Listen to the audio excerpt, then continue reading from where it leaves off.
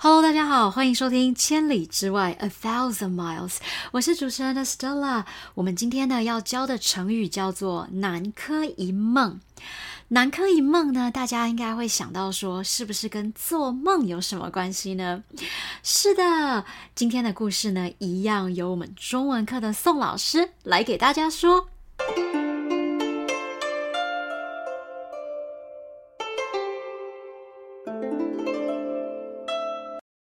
今天要说的成语叫做南柯一梦。南柯一梦。唐朝有一个人叫做李公佐，是不是以为我们今天要说的又是诗人呢？不是哦，这个李公佐是写小说的小说家，他最有名的小说叫做《南柯太守传》。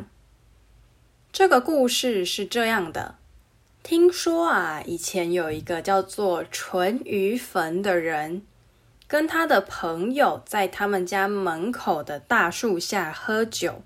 他因为喝了太多酒就喝醉了，被两个朋友送回家后做了一个梦。在梦里面，他到了一个没有去过的国家。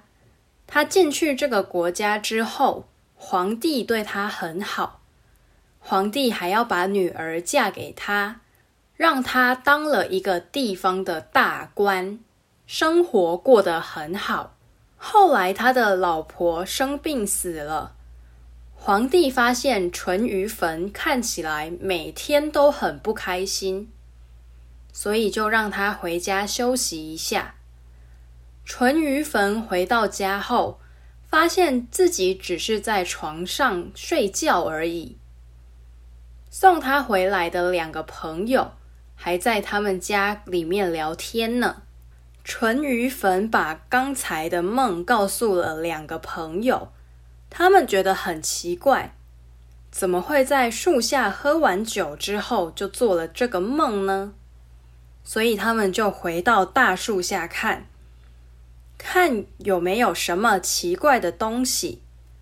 他们发现树下有一个蚂蚁的家，挖开一看，蚂蚁的家竟然跟淳于棼在梦里去的那个国家长得一样。南柯一梦这个成语就是从这个有趣的故事来的。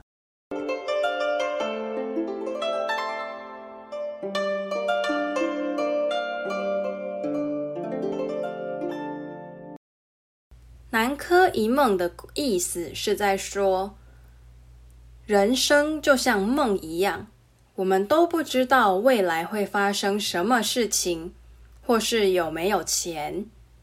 可以说，到今天他才知道，爱情跟钱原来都只是南柯一梦而已，不用一直追求这些东西。还可以说，现在很多年轻人都想拍影片在网络上让自己很火，但这些都是南柯一梦。真正可以这样赚钱的人又有多少个呢？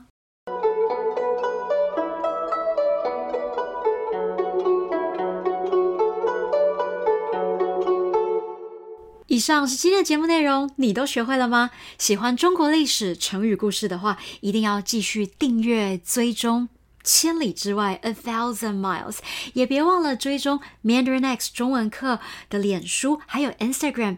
本节目内容来自可考的网络资讯以及中文课专业教学团队编写著作，希望你喜欢，我们下次见。